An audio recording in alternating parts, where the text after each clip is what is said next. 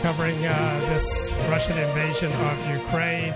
What are the implications, for example, with the situation in Taiwan? The information space to underline that, in their view, the United States is losing its ability to influence global operations, and this might be a warning as to what the future would look like. Again, an information operation on the Chinese part of the Chinese government. President Xi there.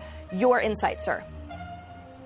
Yeah, well, that's absolutely accurate, Emily. I mean, remember, what brought these two countries and these two leaders together is their common understanding and mutual objectives that change the international order as we knew it, that is largely driven by the influence of the United States and Western democracies.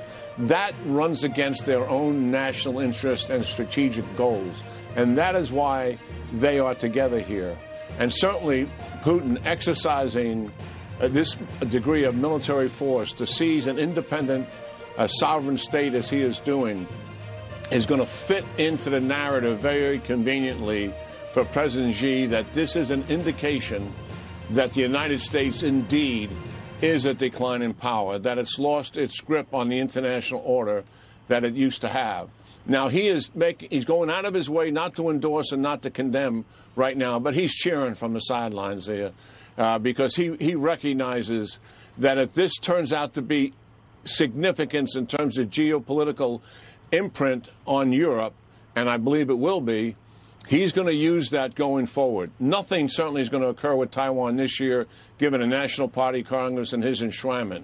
But then I believe the next couple of years are pretty dangerous years in terms of China's aggressiveness in the region.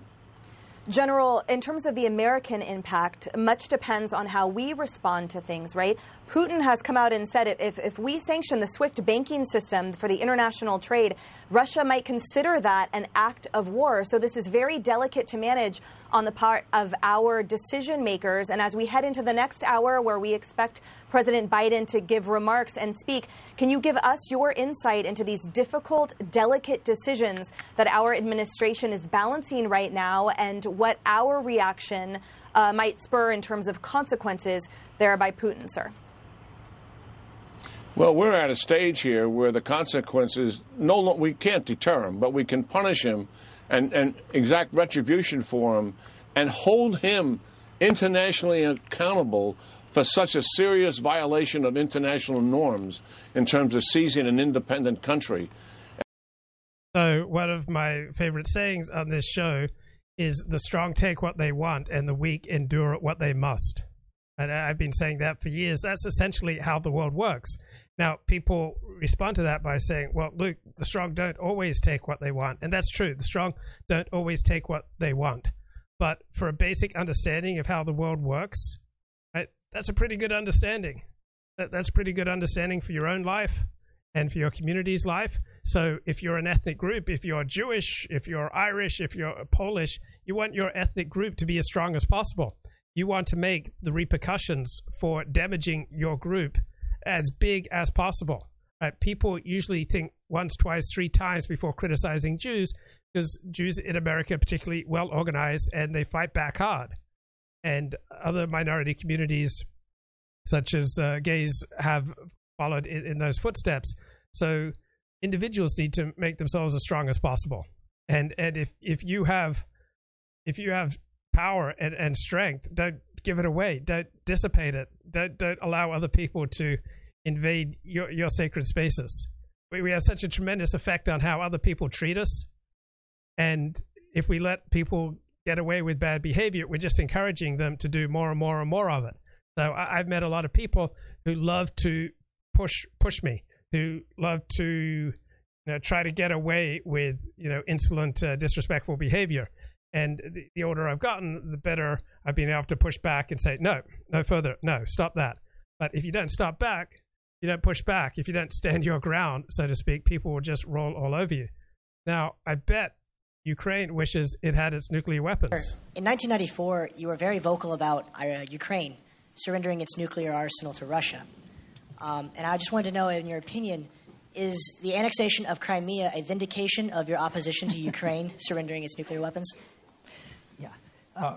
I wrote a piece, for those of you who don't know, in 1993, arguing that Ukraine should not give up its nuclear weapons because one day the Russians would come knocking and they would have good use for their nuclear weapons.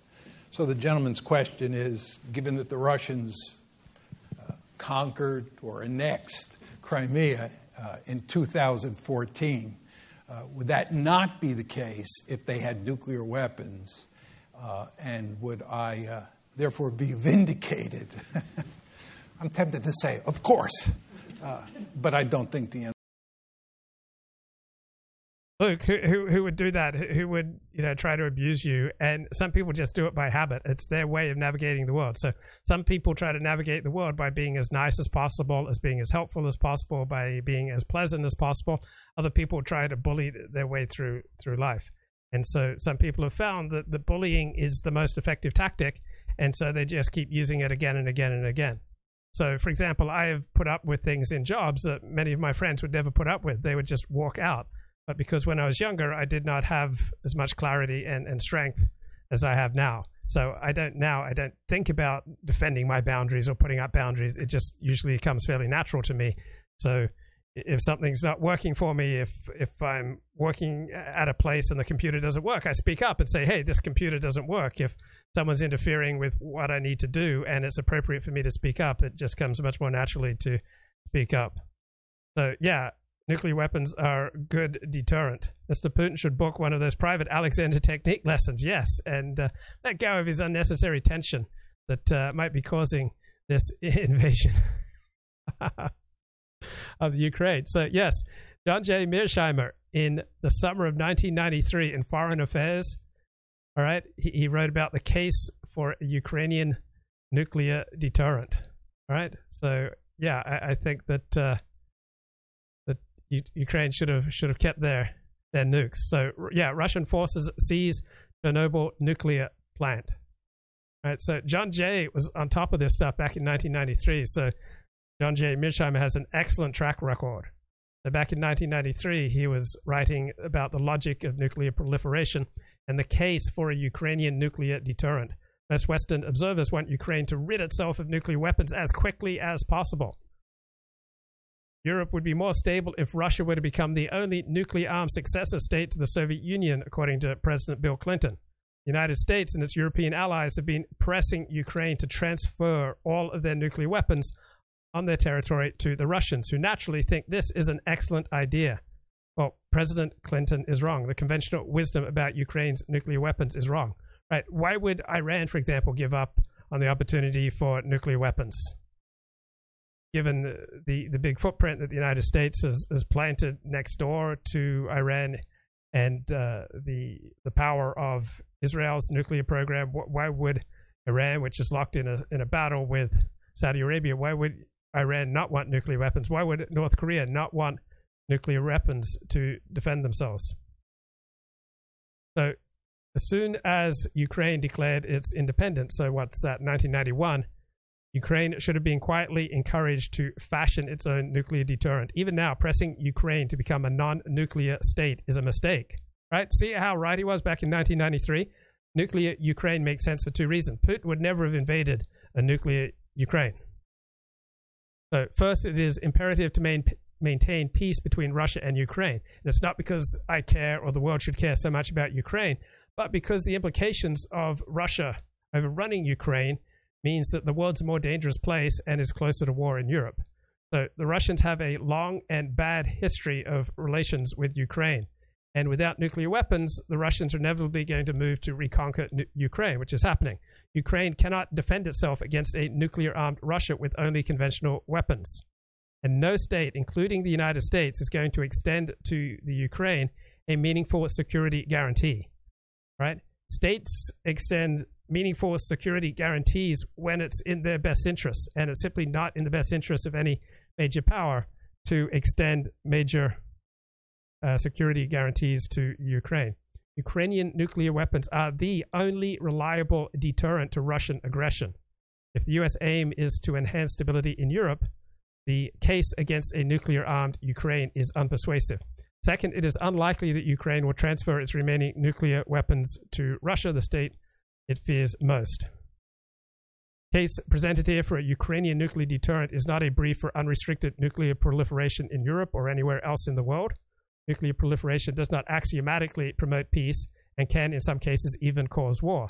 So, for example, in my personal life, I remember I had this Orthodox rabbi who tried to bully me into taking something down on my website. I had written that he was a convert to Judaism, and he wanted that kept quiet, and so he asked me to remove it, and I thought about it, and I thought there was a public interest in people knowing that the rabbi was a convert to Judaism, because there are certain things that a convert to Judaism should not do. And so I decided to leave it up there. When I decided to leave it up there, he just threatened to wage holy war on me. He was going to rewrite my Wikipedia page to make it look bad. He was going to sue me in secular court. He was going to go after me in an Orthodox Jewish court.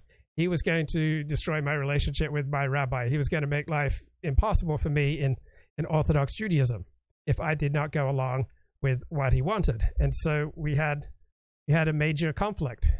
And at one point I was prepared to back down, not for his sake, not for my sake, but for the sake of a mutual friend of ours.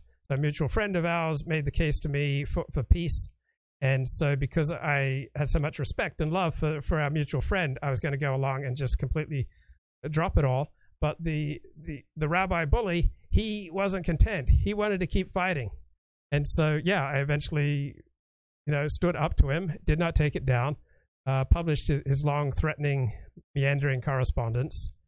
And so in that case, standing up for myself, I think was the right thing to do. And I've never been, no Jew, no rabbi has tried to bully me ever since I successfully stood up for myself in something like 2009. Now, when I was telling my therapist about how having a well-read blog, it means people are less likely to want to bully me. And my therapist said, well, what if your only chance to get well depends upon you putting down your weapons?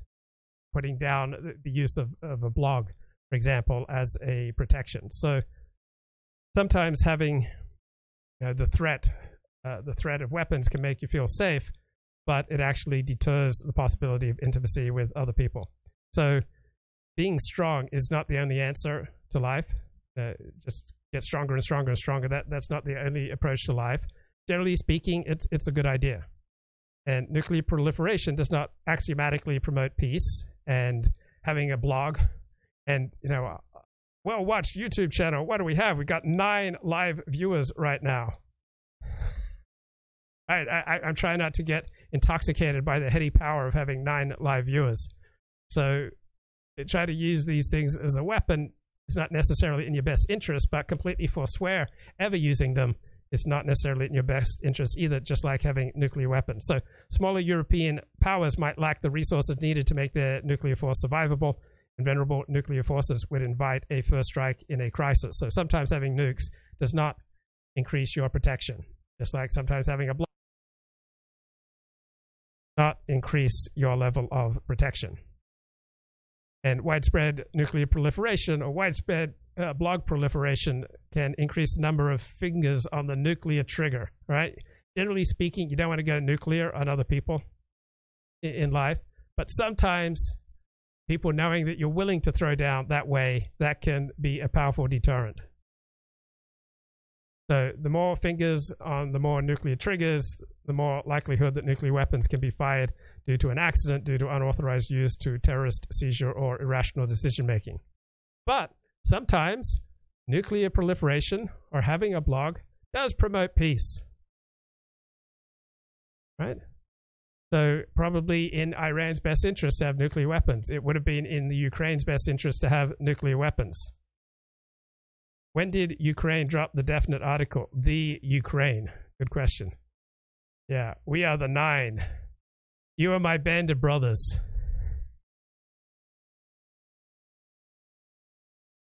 What's that great saying from Shakespeare? We few, we happy few. We band of brothers. From this day to the ending of the world, but we in it shall be remembered. We few, we happy few, we band of brothers. Back to John Jay here. John J. Mearsheimer writing in 1993. So he noted the breakup of the Soviet Union left Ukraine with about 4,000 nuclear weapons on its territory. Ukraine declared independence December 1, 1991, and then they declared they would transfer all of their nuclear weapons to the Soviet Union by the end of 1994 and signed the Non-Proliferation Treaty and lived the life of a non-nuclear state. Well, how do you like life as a non-nuclear state now? Do you really think it's been in Ukraine's interest to give up all their nuclear weapons to Russia? Rodney Martin is here. The world is returning to the days prior to 1945. Countries that have formidable military will not longer be bound by George H.W. Bush's New World Order. So George H.W. Bush was the last globalist president that we had. So Rodney, if you want to come on, just send me an email and I'll send you a link to the show.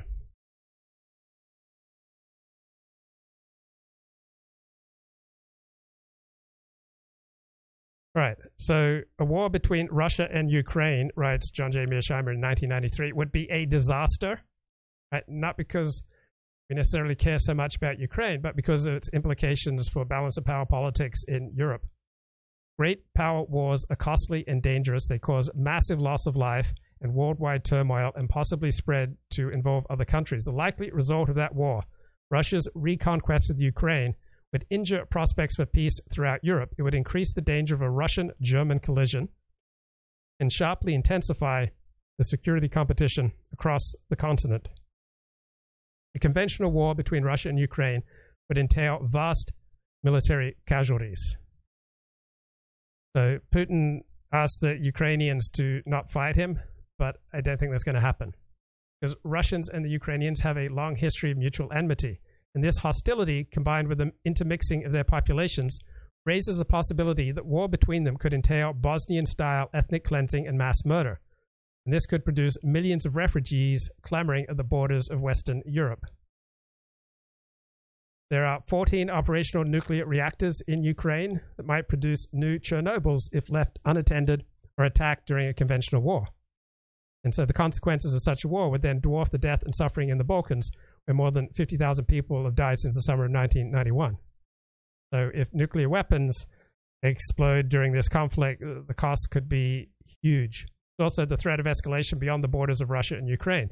The Russians might decide to reconquer other parts of the former Soviet Union in the midst of a war, which I think is likely. They might try to take back some of Eastern Europe. Poland and Belarus might, well, Belarus is already thrown in with Russia. But Poland might join forces against Ukraine. No, that's not happening, or gang up with Ukraine to prevent a Russian resurgence. So the Germans, the Americans, the Chinese could get pulled in by their fear of a Russian victory.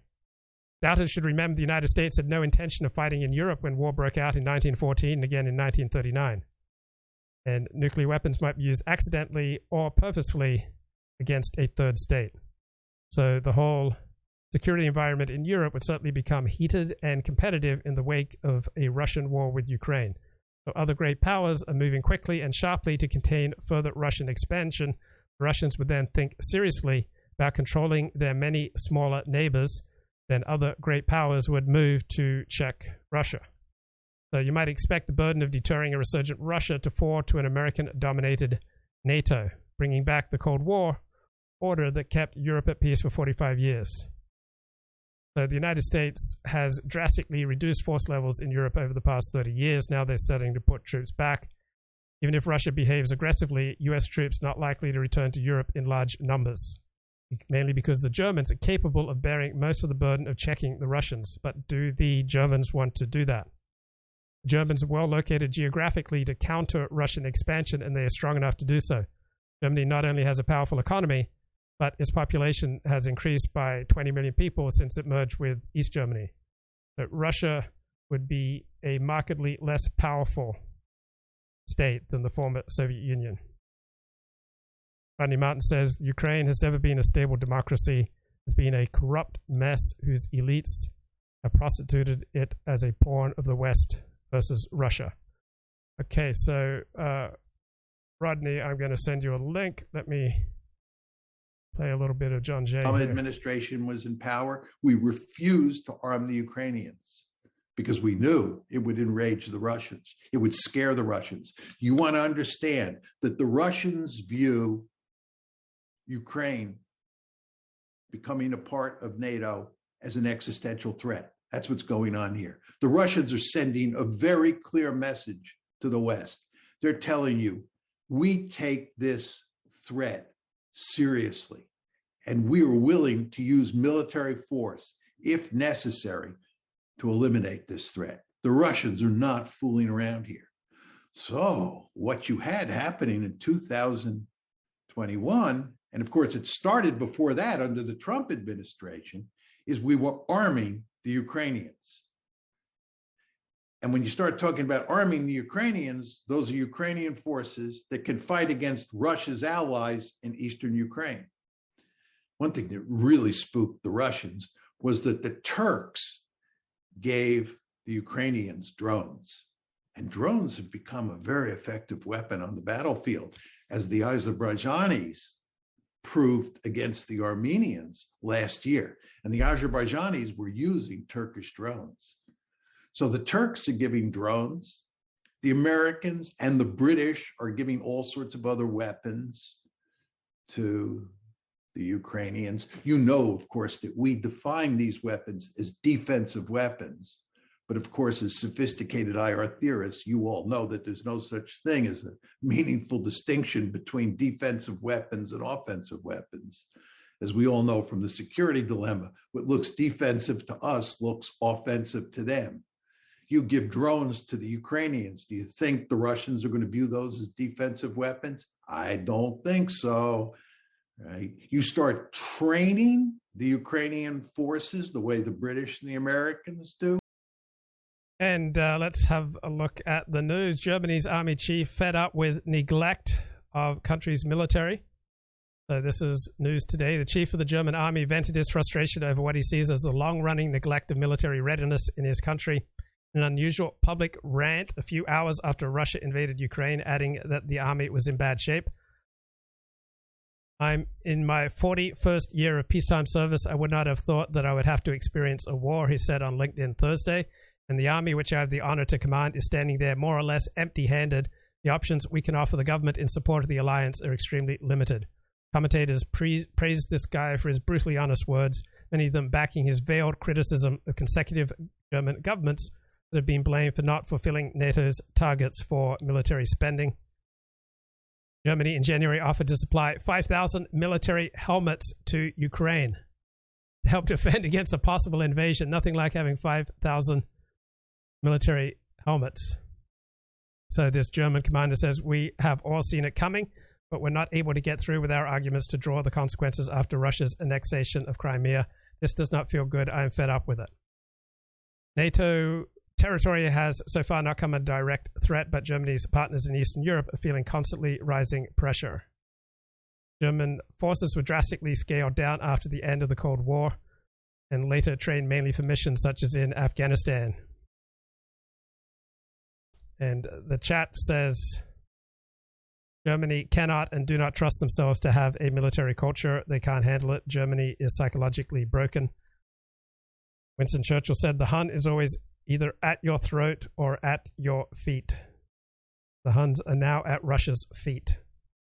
Adam says, the US is not supposed to intervene since the Russians held up their word to not interfere with the reunification of Germany.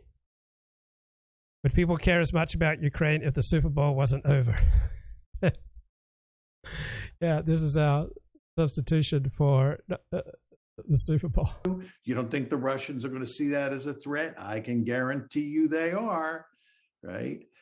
So what's happening here? We're arming, we're training the Ukrainians. And if you look at how we're dealing with Ukraine diplomatically, we're basically talking about Ukraine as if it were an ally or a partner.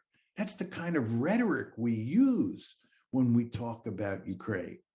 So it looks like diplomatically and militarily, the bonds between the West, especially the United States, and Ukraine are tightening.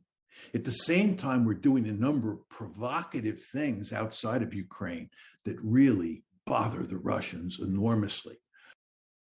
So having a look at Peter Zion's Twitter feed, he says, yes, I'm of two minds. I'd like the Germans to do more, but I'm also a student of history, so I know what it means when the Germans do more. And Schrader's attempting to keep a foot on both sides. Germany's Schroeder, former Chancellor of Germany, says Europe must not cut all ties with Russia. So the West at present has not agreed to a swift cutoff, which would eliminate Russia from the international banking system. So this is Sahil Bloom. With the rapid deterioration of the Russian-Ukraine situation, you're going to hear a lot about SWIFT in the coming days. SWIFT is short for the Society for Worldwide Interbank Financial Telecommunications. It is a global cooperative of financial institutions based in Belgium. So that means I can move money from a bank account in Australia to one in America or vice versa for either nothing or $6. SWIFT was formed in 1973 when 239 banks from 15 countries came together to establish a way to handle cross-border payments. Today, SWIFT connects more than 11,000 financial institutions across 200 plus countries. Think of it like a simple email system enabling secure messages across its members. An average of 40 million messages a day, including orders, payment confirmations, foreign exchange, and trades. SWIFT does not do any transfers or hold any funds, but it's a critical part of the communication infrastructure that enables cross-border money flows, the key part of the global financial system. Not a political organization, but SWIFT is often overlooked as a geopolitical tool as part of sanctions packages. So cutting off a nation's banks from SWIFT access restricts flows into and out of that nation. Right? It would be devastating. It happened in 2012 with the sanctions package on Iran in retaliation for its nuclear weapons. It was looked at in 2013 and 2014 in response to Russia's actions in Crimea. The cutting off SWIFT is viewed as a significant move, and Russia would consider it an act of war.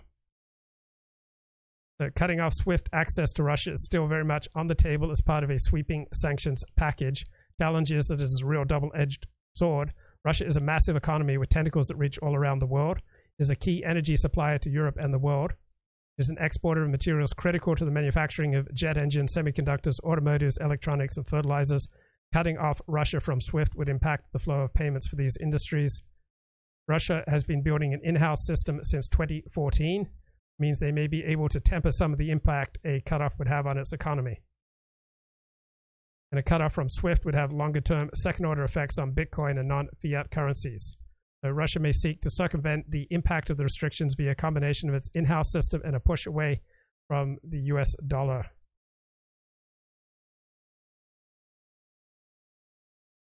The British foolishly run a destroyer through Russian territorial waters in the Black Sea this past summer, June 2021.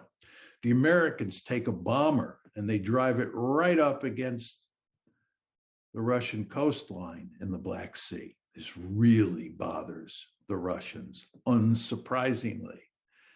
So what you see happening here is the Russians have a very powerful sense that NATO is moving eastward.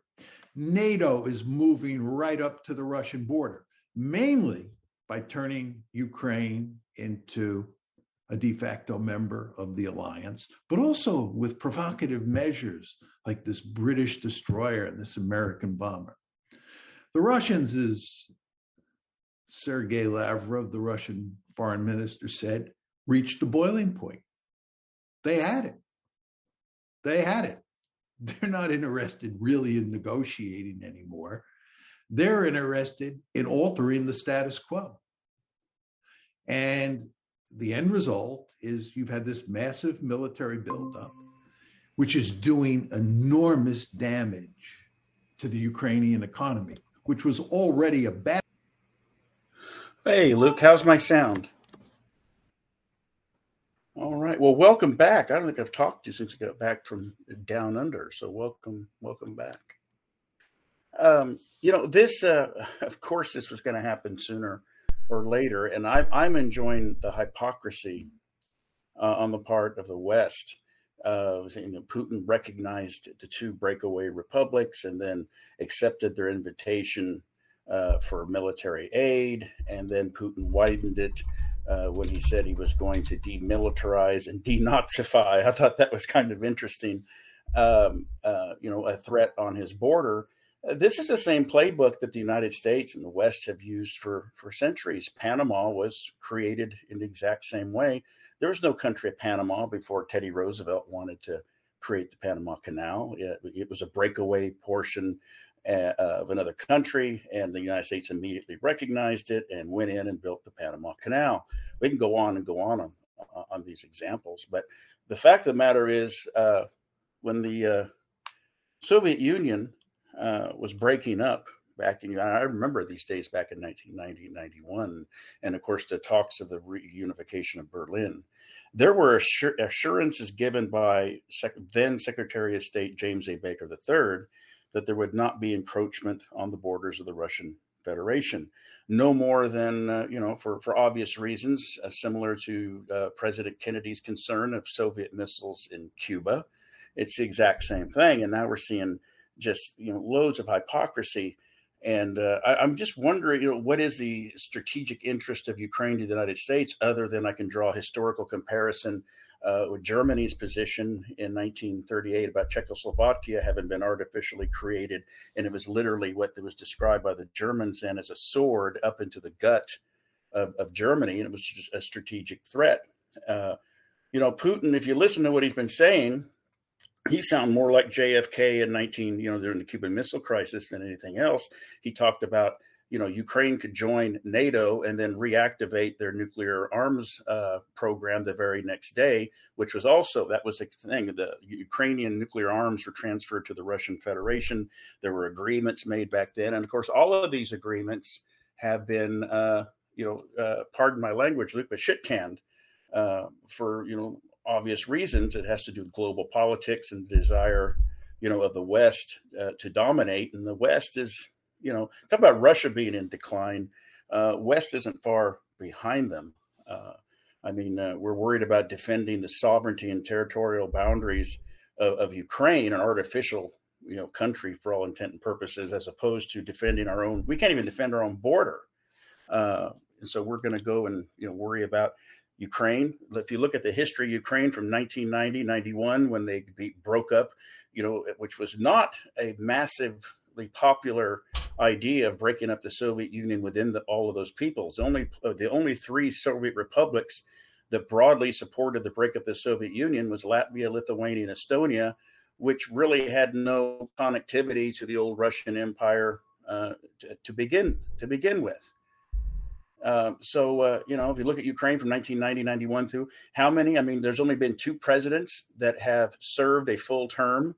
That was the inaugural president of Ukraine, Leonid Kravchuk, and then the candy man, the oligarch Petro Poroshenko, and maybe Zelensky. But all the rest of them, they'd had these various revolutions and coups, and under the auspices of a color democratic revolution, and it was all about Ukraine's oligarchs and Ukraine's elites prostituting the country at the whims of the West to be that sword into the gut of the Russian Federation. So if you put things correct, in terms of national interest, Putin is defending his national interest. He doesn't need an instability right on his border. He doesn't need these clashes in the eastern provinces. By the way, everything east of the Dnieper River in Ukraine, those are Russians. Those are ethnic Russians. I saw an interview of a Ukrainian army colonel in the eastern region, and he was asked specifically by I believe it was a Deutsche Welle correspondent, did the population in that area support Ukraine, the Ukrainian army? And he says, no, we have the breakaway republics, to the east of us, and we're actually in the center of areas that just don't support us broadly. So, when Putin says he was acting also in the interest of his citizens, Russian citizens, and the U.S. just screamed about that because the Western countries don't care about their citizens. They care more about immigrants or illegal aliens as opposed to their citizens. The concept of a country, standing up for its citizens and its people has become quite alien in Western countries, and we're not better for it. And what do you think the United States should do in this situation? Nothing. We have no strategic interest there. Now, obviously, there's a lot of business interests, and what I think this is ultimately about, Luke, is Vladimir Putin has interrupted the cash flow of a lot of powerful people in the West. through the systemic Ukrainian corruption. I mean, the big guy got 10% of his crackhead son's influence peddling business. So I think what ultimately the West is upset about is there's been some cash flow to some elitists and better people in the West who's been interrupted. That Putin's just, it's not going to happen anymore. So the United States has no geopolitical interest. It has no national security interest. If it did, then back in 1918, 1919, when Ukraine first became independent as a result of the Treaty of Brest-Litovsk between the new Soviet Union and Germany, which granted Ukraine independence, the West seen fit to void that agreement and place Ukraine back into the bosom of the USSR. So, this has nothing to do with a democracy. Ukraine is a basket case. It's not a democracy. It's a hotbed of corruption. It's barely a real state. I mean, you can make the case that west of the Dnieper River could be, Ukraine. Those are ethnic Ukrainians. They predominantly speak Ukrainian. They identify culturally as Ukrainian. But everything east, those are all Russians. They want to be Russians. And it goes also to the Crimea issue. We hear Russia took Crimea. Crimea was never historically part of Ukraine. It was always Russian. It was Khrushchev in 1957, I believe, that just unilaterally said Crimea would be a province or an oblast of Ukraine, because he himself was Ukrainian. And members of the Politburo had written, after the collapse, that it was never illegal. It was never legal according to then Soviet law, because there wasn't a majority of the Politburo that voted to do it. So, I mean, this is basically a continuation or a restarting of the Cold War, which the U.S. desperately needs in terms of the military industrial complex and a lot of elites that would make money off of a new Cold War. And Putin, I think he's wanting to end instability and end the possibility of having, a hostile nation that is occupied by people that are not, friends of Russia, right there, having a proverbial sword into the stomach of the Russian Federation. Okay, so let's move away from what should happen and what should be U.S. policy. What do you think will happen with regards to Ukraine? Do you think that Russia seizes Ukraine and stops there? Do you think they then move into other countries? Do you think they have wider plans beyond the Ukraine? Okay, all of the hyperbole of Putin wanting to reassemble the USSR, that's not his desire nor objective, and he knows that he can't. And he doesn't have to. Belarus is essentially a client state now of Putin. In fact, they had an agreement that they had been talking about off and on. Belarus and Russia were supposed to rejoin years ago. There's an agreement that was made in the aftermath of the catastrophe that was Boris Yeltsin, where Belarus would return and they would have some sort of confederation. Also, with Putin bailing Lukashenko out, he doesn't need to annex Belarus. It's a client state. Kazakhstan, when Russian troops went in and helped quell the unrest in Kazakhstan, that made them more closely aligned with the Russian Federation. He doesn't need to constitute the USSR to have the same effect in terms of access. The Russian spaceport is still in Kazakhstan. There's only five that have had an issue remaining closely allied to Russia, and that is the three Baltic states, which were taken by Stalin. They never had any cultural affinity or anything to do with Russia or the Soviet Union. Georgia, interestingly, who, despite their anti-Russian rhetoric, still has statues of Stalin all around the country, their favorite son, and parts of Ukraine. It's really interesting to note that when there's been this tension in Eastern Europe between the former Soviet republics and Russia, it's been those five states. But in Ukraine, it's always been limited to the western half of Ukraine. I talk about the Dnieper River. That's where that's Ukraine. What's east of the Dnieper River, it's not. So I think what he does in the end, Luke, my gut is that he goes to the Dnieper River and stops, and then imposes. I think Ukraine sues for peace, and he imposes a treaty on them that where they will renounce any ability or intention to join NATO. And that now what he does, if he creates a new some sort of new state with those lands, or he annexes them, that remains to be seen. He doesn't have to annex them for them to be supporters of Russia. And if another country gets involved in this war, in a shooting war, who do you think would be most likely? I mean, do you think, for example, China might seize this opportunity to try to take Taiwan? Do you think Japan might seize some of the islands that Russia took from them after World War II? Or do you see Germany getting into a war with Russia? Germany is pathetic. The German, they don't have any military. I mean, they're not. Germany, for all intent and purposes, died in 1945. What you have now is a Western, vassal state, with the exception of parts of the old DDR, which still clings to some tradition, old German traditions. But Germany is in no position to do anything. They're toothless. They're too busy distributing flyers to immigrants saying that all German men would be willing to have gay sex with immigrants. You just got to ask for consent. That's the sad state of Germany. The only country that would put up a fight if they were threatened, and keep in mind, the only thing standing between, and I heard this said, I can't remember where I heard, standing between the Russian army in Belarus, Russia, and now Ukraine, and Germany, and even France, is the Polish army.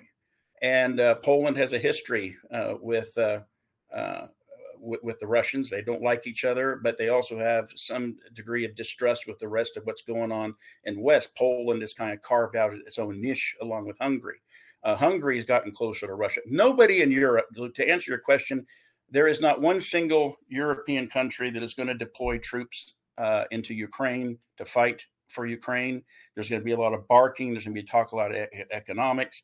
The United States certainly is not going to, because we just don't, since the last time we fought a serious adversary was World War II, and we had to be attacked directly to get into that war because the public opinion was against it just as much as the public opinion is against going in today. And all this talk of sanctions and destroying the Russian economy, has anybody seen the U.S. stock market and the price of oil this morning? I mean, it's going to have, every action has a reaction and some blowback.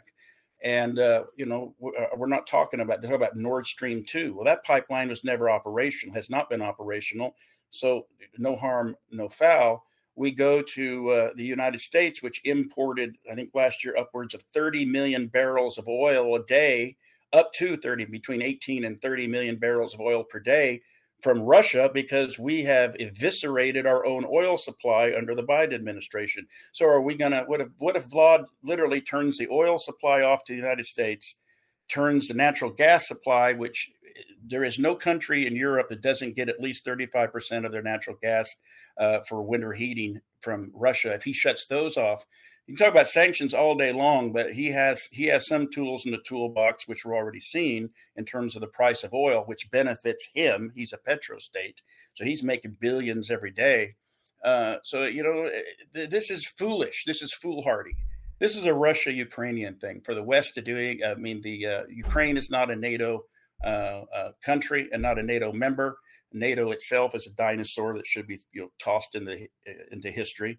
And then we have, there's no mutual aid agreement between the United States and Ukraine, or even any European country. They don't have any. Nobody's suggesting sending troops to Ukraine. I mean, that's ludicrous. Luke, I don't mean to interrupt you, but that's the only way you're going to stop a so-called invasion of Ukraine. Oh, no one's going to stop it. No one's going to be able to stop it. Of course.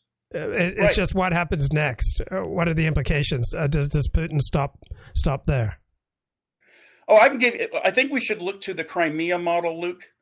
The Crimean model, where he took Crimea back into the Russian Federation, and people screamed. They imposed sanctions, and life went on. I think he's going to go to the Dnieper River and stop, and there's going to be some sort of treaty between Ukraine and Russia, because President Zelensky would rather keep half of his country than not have it at all. And certainly he doesn't want to see Russian troops marching down the boulevards and squares of Kiev. So I think the model to look at is both what happened in Georgia. Putin carved out what he wanted and the world screamed, but he still got what he wanted. Same thing with Crimea. I think it's going to repeat here, and, we'll see. And what do you think about the United States trying to renew a deal with Iran over its nuclear program under the Biden administration? Well, I don't think it's going to happen because there's no incentive. I mean, Iran has fostered closer ties with Russia and India and China. And of course, China kind of is sitting in the catbird seat, not because of Taiwan, what they may or may not do with Taiwan, but as long as China buys Russian oil and trades with Russia, they're the bank. And, India too. India has a lot of ties with Russia in terms of commerce. So with Russia still having access to Chinese and Indian markets, as does Iran kind of created the blueprint for surviving sanctions by fostering regional trade and being able to sell their goods, including their oil. So, I don't think there's ever going to be another Iran deal. I think that's gone because there's no incentive for the Iranians to go back into it. Plus, Iran just doesn't, from their point of view, they can sign an agreement tomorrow, Luke, with the United States. Trump comes back and cancels it. So what's the point in having an agreement that is subject to the whims of an administration? It used to be that treaties were recognized regardless of the administration. That's gone out the window now. Is our U.S.-Iranian ties improving under Biden? No. No. I don't think so. I mean, from Iran's point of view, they're not going to have any substantial change with regard to the United States until those sanctions are gone. And also, Iran still has a memory of the Mossadegh coup by the CIA. So, I mean, there's never going to be good relations with Iran until there is a significant, and I emphasize significant, generational change in leadership in Iran, which is not that, unreasonable to think, because the mullahs and the hardcore, they're an aging part of Iranian society. A vast majority of Iran's population were born after the 1979 revolution. And they're young and they want to be hip, and they're probably, not as, so shall we say, orthodox as their parents and grandparents. So surely this conflict is going to be bad for supply chains. It's going to mean increased inflation. I would expect that energy prices in Europe are going to double or triple. And the United States, however, is well positioned as we're essentially energy independent, are we not? Well, you think we're well positioned? You have an administration right now that's going to be in office at least until, January of 2025, that I believe views this as an opportunity to change, to flip the switch and actually impose the Green New Deal by way of just people not, you can't afford gas anymore because it's $10 a gallon because we're not importing any more oil and we've shut down all of the pipelines. So, yes, in an ideal situation with a rational president that would be pragmatic, which I believe you should be pragmatic over ideological, Biden should reopen the Keystone Pipeline. He should reopen the federal leases and make us a net energy exporter like we were previously. The problem is Biden is surrounded by ideologues, and he tends to go with them. So we're going to be screwed. We probably will have close to $7. Well, it's already pretty close. The gas station there, Luke, on La Cienega and Beverly is already $6 a gallon. Is Putin acting in Russia's best interests? Sure he is. Sure he is. I mean, the United States, if there was this type of situation, if Mexico along our southern border had become like eastern Ukraine, the United States would not stand for it. If Russia had negotiated a new treaty with Mexico and was, putting in troops and all sorts of things, building, the United States would not stand for it. We didn't stand for it with Cuba, and we certainly wouldn't stand for it. Putin has done nothing that the West, and I say West, particularly France, Great Britain, and Germany, has done throughout the centuries. So the problem is the West doesn't like it when they have to take it up the hind end, the same way that they used to, give it to other people, other countries. That's what's really at heart. And of course, the economic, I can't stress enough the economic interest. Putin has interrupted the cash flow of some really powerful, rich elites that have been mining Ukraine since the fall of the Soviet Union. And how do you think Putin might react if the United States bans Russian banks from the SWIFT financial transaction system? I don't think it'll have any significant first of all, I don't think that's going to happen. I think that's the red line for both in the Europeans, particularly if he shuts their natural gas off and he shuts off oil exports to the U.S. I mean, to me, sure, there are more tools in the West toolbox because Russia under Yeltsin allowed itself to become part of a Western-dominated economic system. What the West is actually proposing is doing what Canada is doing to the truckers. Not letting them be able to, trade their goods, not to be able to access their bank account, et cetera, et cetera. This is a form of economic warfare. And sure, the West has a few more tools in its toolbox. The problem is there was a double-edged sword in, quote, integrating Russia into that economy. They still are an oil exporter, which, like I said, 30 million barrels a day. That would have a significant impact on the U.S. economy, not just in gas prices, but across the board in terms of prices for anything, because fuel prices would go up. So, there's the blowback. If you do one thing, what's going to be the impact? And, in wartime, it's what's the casualty rate going to be? Well, what are going to be the economic casualties of doing such a thing by the West? I don't think they're willing to risk it. I know the Europeans definitely won't. I think we're seeing probably all that the West is going to do. They're going to clutch their pearls. They're going to They're going to be getting on their soapbox and engaging in hypocritical moral rhetoric. And at the end of the day, it's going to be just like Georgia when a couple of their oblasts were carved out. It's going to be just like Crimea. And 10 years down the road, the United States is still going to be calling for the return of Crimea and eastern Ukraine to Ukraine.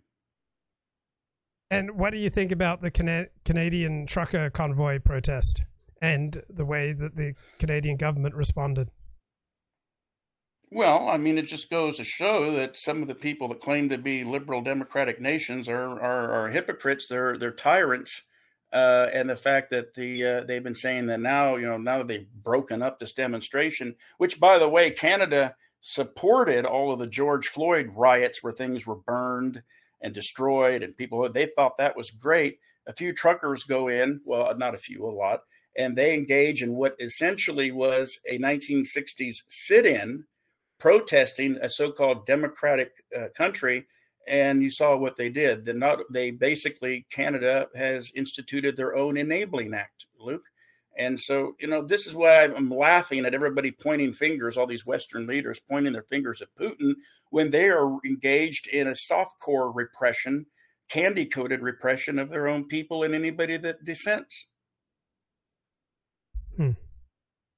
And how would you assess the Biden administration? It seems to me that because Biden is so weak politically, that he's being a lot stronger in response to this invasion than he should be. So he's sending troops to Poland, sending troops and planes into Europe because his own standing is so weak that he's compensating. And this is not in America's best interests, seems to me. No, it's not, because normally when you start massing borders and poke the bear historically, Russia, Putin was never going to back down, Luke. That's not his style, and he couldn't. He has fostered such a strong man, Russian nationalist image in Russia. There was no way he was never going to be able. They left him no path when the West would not negotiate on any of his core issues, which were all legitimate. If you take away, I know people will say, oh, you're a Russian bot. Yeah. But there was no movement. There was no desire to be flexible on any of the issues that Russia submitted in writing. It was all our way or the highway, and we're going to sanction and do all this. That left Putin no door to walk away from this with any sort of standing. So, yeah, it was going to happen. And like I said, the only thing that's different is the West doesn't like anybody else doing what they've been doing to people for years. Look at the stock market right now. Look at the stock market; it's just falling. So we'll see. We'll see in a week. I think this will all be resolved in a week. I think by this time next week, Luke, the map of Eastern Europe, that's what it's going to be in perpetuity. And I think there won't be any more Russian, offensive operations to speak of. And in a week, we're going to be where we're at. That's going to be the extent of Putin's initiatives, and we're going to be in a Cold War. It's interesting, Luke. If Biden was really serious, he would recall the U.S. ambassador, shut the embassy down. I mean, if he was really, really serious, sending troops to Poland, yeah, okay, that's fine. But you notice he's not sending them to Ukraine. And the Middle East seems to have largely dropped out of the news. Is anything going on in the Middle East the last few months? Well, they're probably relieved that, the focus is on somebody else but them. Somebody said in the chat, Biden sounds a lot like me, and I'm just wondering what they mean by that, because that's really a silly statement. Biden has got everything wrong in his career. But I don't know where that comment's come from. But the Middle East, Luke, they're probably happy that the focus is someplace else. So watch for some sort of chicanery there. China, I'll go on a limb. China is not going to use this as a freebie to take Taiwan. That's an entirely different dynamic. But let me just say, if China wanted to take Taiwan, it would be the same thing. The West would clutch their pearls and make a bunch of hypocritical moral statements, and that would be it. If China wanted Taiwan, they could have it, and nobody's going to do anything about it. Your prior comment about Japan taking some islands from Russia, that won't happen. Japan's is not that stupid, and who knows? I could be wrong, and this could start all sorts of 1914 type wildfires that spread after the assassination of the Archduke. Who knows? I think that's what the West, and particularly in Europe, they're trying to avoid. They want to, they'll do their sanctions. They'll shut down a pipeline that is not operational. They'll moralize and bloviate and posture, but they're just not going to. They're not going to fight Russia. Russia's going to have Western Ukraine, Crimea, and those provinces in Georgia, and there's nothing the West can do about it at all. I'm no longer hearing much in the news about the rise of China. China seems to be swamped with their own problems these days. Anything that you've noticed? Well, remember, I said back in your show, I think when Kyle was still on it, that China was a paper tiger. I mean, if you go, beyond the coast, China is, a third world country. They've experienced significant growth, but China is probably where the economics come into play more so than Russia. China has a much stronger economy, and countries are loath. I mean, keep in mind, China dictates to the NBA here in the United States. They significantly have more muscle in terms of economy and ways to combat U.S. sanctions than Russia. Russia has has two aces, Luke. That's their military, and two, their oil. And right now, they're really showing off. They're making billions a day because the oil prices are going up. They will the more sanctions they pile on, the higher oil prices will go up, which means there'll be blowback in the United States and Europe. And that's where I think they're really having a hard time, Luke, is right now we have an inflation problem literally globally. And they're afraid if they overreach on this Ukrainian thing, are the Ukrainians worth excessive supply chain problems and excessive inflation in their own countries? I mean, if I was a Western leader or president, I'd say no. I mean, it's just not. Let the Russians and Ukrainians sort it out. I mean, why did it take President Zelensky so long to try to call Vladimir Putin?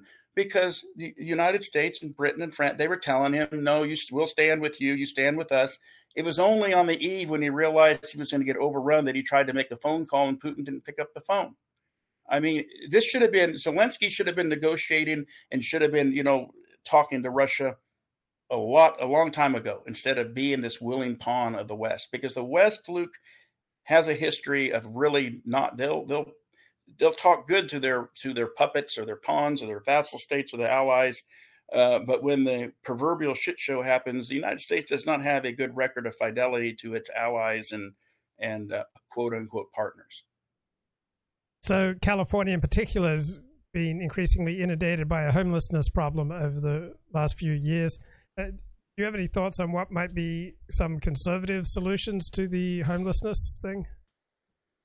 Well, first, you get them off the streets.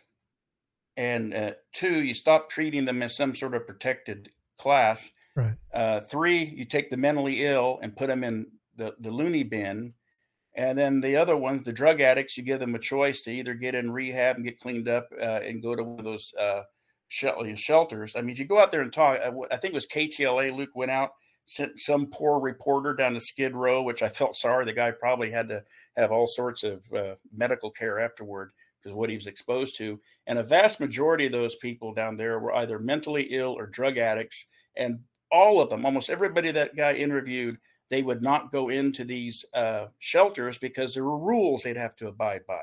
It's interesting. We have a massive homeless problem, and yet there are beds and shelters right now. And that's according to the KTLA report that I saw. So,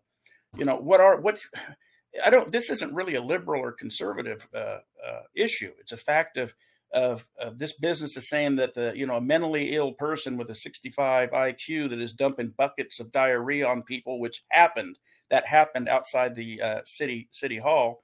They have, some sort of superior right to live on public streets, sidewalks, assault people.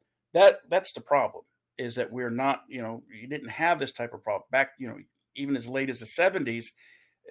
There was the ability to involuntarily commit these type of people. And of course, drug addicts, I have no sympathy for at all. I mean, they should be locked up. Are there any American politicians who you like these days? Oh, let me think. In terms of like or agree with, or I think that probably heck, I can't think of any that. Here's the problem, Luke, is no one's pragmatic anymore. Right. Ideology is now dominating the agenda. You cannot ideology. Let me put it this way: ideology plays no role in picking up the trash, getting police on the streets, making sure that the water valves works and the toilets flush. And the problem is ideology has now dominated everything, including, like I said, the homeless situation. We have to apply an ideology to that. We have to apply an ideology to public works. That's the problem. And that's why I'm hard pressed to come up with, a politician. I mean, my local politicians, I like them. I mean, they're doing the job. But when you get up into Congress and the Senate and the presidential wannabes, it's kind of pathetic. We're a country of 340 million, Luke, yes. I think now, or yes. 360, something like that. Yes. And, I don't know what our average IQ is, but I think the average U.S. IQ has probably dropped since 1990. Oh, definitely. But beyond that, that's the problem. And it's into the populace. Now if you say that, look, man, we have a broken water system, we're probably going to have to pony up a half a cent when we buy a big gulp at 7-Eleven. Everybody applies, well, I have a conservative view on taxes. Okay, then don't gripe when your water doesn't work. And I'm not advocating, I hate taxes. I don't like I think the income tax should be abolished. I don't like the property tax on individuals. But at the same time, it's become so ideological. And we see that with this Ukraine thing. It's interesting that Ukraine seems to have united a large segment of the Republican Party and liberal Democrats who used to be very pro-Soviet to some degree and anti-war. And now they're all banging the war drums. I think that's fascinating. And what about the crime surge, the Ferguson effect, the Black Lives Matter effect? We've had this massive increase in crime since May of 2020. What do you think we can do about that? Well, first of all, people, you need to get rid of Gascon in L.A. Let's talk about that a little bit. And to get rid of the New York, you need to get rid of these DAs that won't prosecute crime, that considers. Let me go back. Since this George Floyd garbage, criminal worship seems to be a prevailing theology now. Why do we worship criminals? And part of that is, everything flows from culture, and the culture has been so polluted and contaminated that people are literally culturally and politically, to some degree, schizophrenic. And, that's how do you solve crime? You arrest criminals, you prosecute them without regard to race, creed, or color. And don't be afraid of being called a racist if you're enforcing the law equally. And that's what's happened. It's you arrest the guy that ran over all the people in Wisconsin. I mean, there's no news about that because there's no news about that. And that guy was an activist as well. So everything has become so ideological and politicized that the average person, the average citizen, is who is suffering. The people that really aren't political, they want to go about their day, they want to go to work, go home and get home safely. They want to be able to go out to dinner without being harassed or murdered or assaulted. And it's because of this criminal worship and this business of hyper weaponizing identity politics. And that was probably bound to happen given the demographics and the IQ changes since 1990 in this country. Have you read any good books lately? I started reading my last Professor Eugen Weber, the UCLA professor, his Western Civilization book. And boy, it's good, but man, it is a heavy read, and it's like 1,000 pages. Okay, Rodney, any final words? No, it's just, hey, buckle up and enjoy the ride. It's going to be interesting, but ultimately there's not going to be a World War III over this, and sanctions will, have a negative effect on those, applying them as well, particularly in Europe. So, like I said, I think probably next week we'll see the revised map, what it's going to look like. I think it'll be everything east of the Dnieper River. It could be less. But we'll see. Like we've seen on the screen, I just seen that's probably a timeline. Putin wants to rebuild the Soviet Union. That is hyperbole and garbage used to gin up people. And sadly, like we talked about, the IQ has dropped. It works. It worked in the Gulf War. It worked in the Iraq War. And keep in mind, the media, because of their ratings, are gonna push it. They're just as guilty as xenophobic politicians. And they have no problem sending somebody else's kids to die in some sort of stupid war that has no net effect on our national security. Okay, Rodney, great to catch up with you, man. Thanks for having me on, Luke. Take care. Take care, Rodney. Bye-bye. Take care. Okay, so let's have a look at this great John Mearsheimer essay from 1993. It says a multipolar Europe with a German-Russia security competition at its core might be inevitable. Germany and Russia will probably be the two most powerful states in post-Cold War Europe. An independent Ukraine dampens that competition because it is a formidable barrier between Russia and Germany. Remove that key buffer, and the borders of the two most powerful states on the continent would be much closer to each other, the territory in between occupied by weak states. An intense political rivalry focused on this new buffer zone will probably result.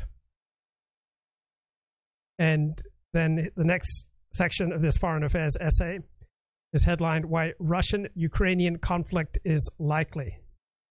First, the situation between Ukraine and Russia is ripe for the outbreak of security competition. Great powers that share a long and unprotected common border, like that between Russia and Ukraine, often lapse into competition driven by security fears.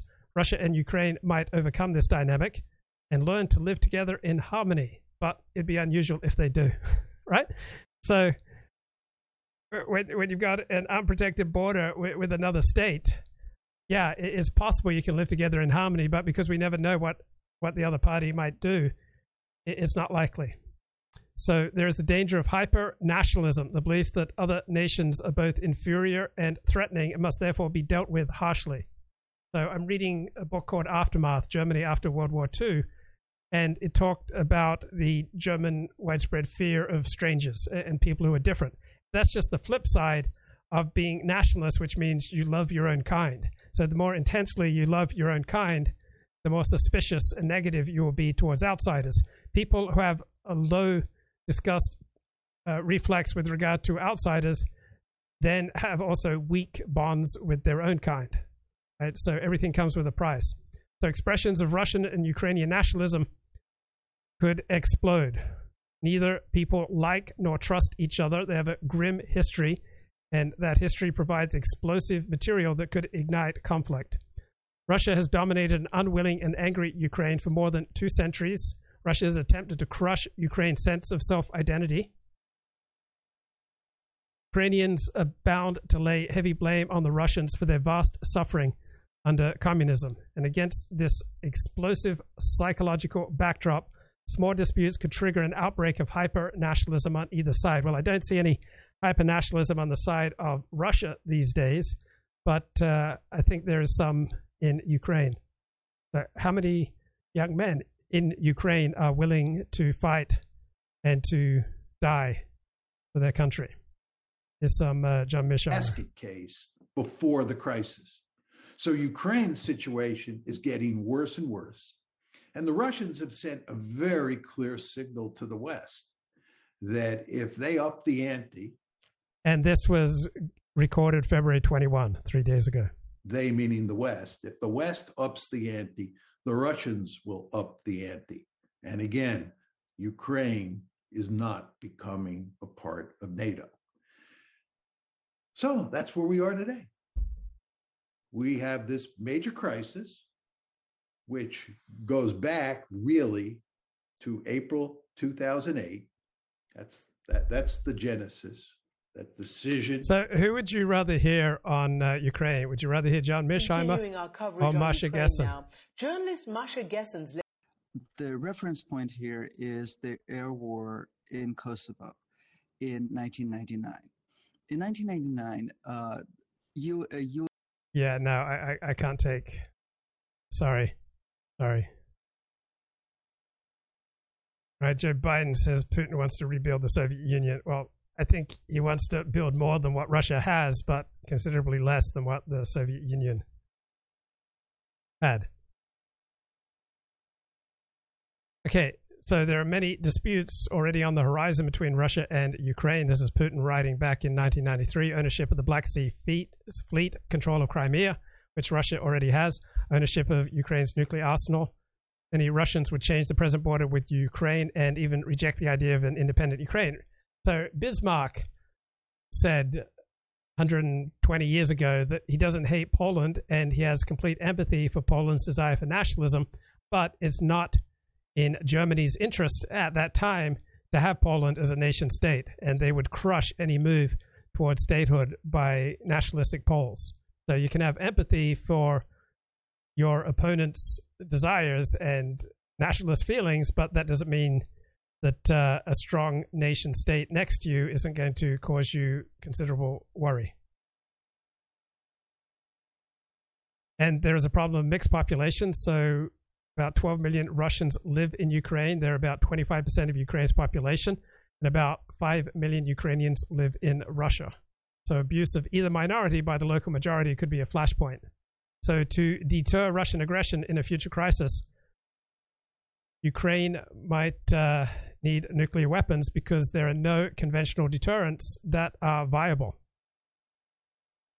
And to ruthlessly extract resources from its very poor population is not going to still provide you with conventional military power. Conventional military power is significantly more expensive than nuclear military power, requires a much larger military, and requires far more popular mobilization. So nuclear weapons are the answer. Ukraine gave them up, and this is the price. So vilifying nuclear weapons is a fashionable sport in the West. Many believe they are a major source of tension between states, that their deterrent value is quite limited. Many people want to rid the world of nuclear weapons. But nuclear weapons often diminish international violence, and Ukrainian nuclear weapons would have been an effective deterrent against a Russian conventional attack or nuclear blackmail. So Russia, I don't think, would have invaded Ukraine this time if Ukraine had nuclear weapons. That is more to John make Jay. Ukraine part of NATO. And then you had the crisis break out 22 February 2014. And over time, it was ameliorated somewhat, pushed to the back burner, I think one could say. And then all of a sudden, it broke out again. Now, is there any hope that we can settle this crisis? I'll tell you what I think the best solution is. I think it's an obvious solution, but I think it's politically unacceptable at this point in time. The obvious solution is to turn Ukraine into a neutral state, more or less a buffer between Russia on one side and NATO on the other. This is effectively what you had up until February 2014. Ukraine got its independence when the Soviet Union broke apart in December 1991.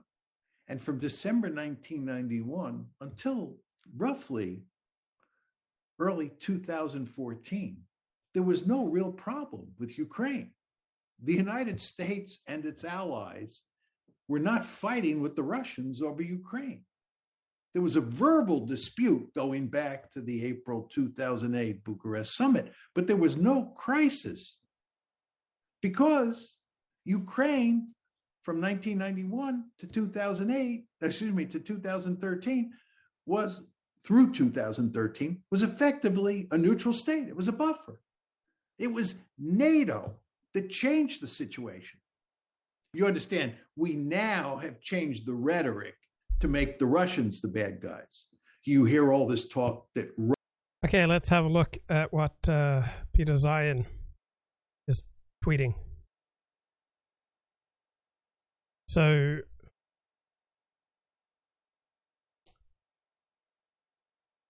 we're looking at European Union and U.S. Sanctions of the Russian oil industry, but it's not necessary for countries to do that, right? Refiners, boats, and banks can do that.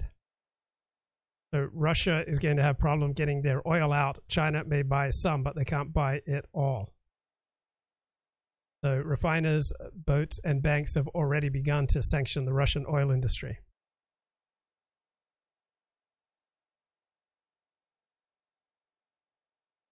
How the Turks react to the invasion shapes everything. Water shipments through the Turkish Straits are Russia's second largest oil export route. So Ukraine has asked Turkey to shut the Black Sea waterways to Russian ships. Good news here is the Northern Hemisphere harvest season doesn't begin until September. Russia suspended movement of commercial vehicles in the Azov Sea until further notice. They're keeping the Black Sea open. U.S. facing worst worker shortage since World War II because the baby boomers are retiring and won't be fixed until the 2040s, says Zeihan. And the Nord Stream 2's lobbyists have dumped the account after the Russian invasion. So when the lobbyists ditch you, it's over. Now let's see what former German Chancellor Gerhard Schroeder does. He's on the board of the Russian state gas firm Gazprom. So aside from Tucker Carlson, Gerhard Schroeder has been Putin's biggest cheerleader for weeks. We're looking at the tightest wheat market since before World War II, because Ukraine and Russia are the breadbasket of the world. Bitcoin plunges into extreme fear abyss. Geopolitical chaos and upheaval triggers flight to quality and to safety. Crypto is neither.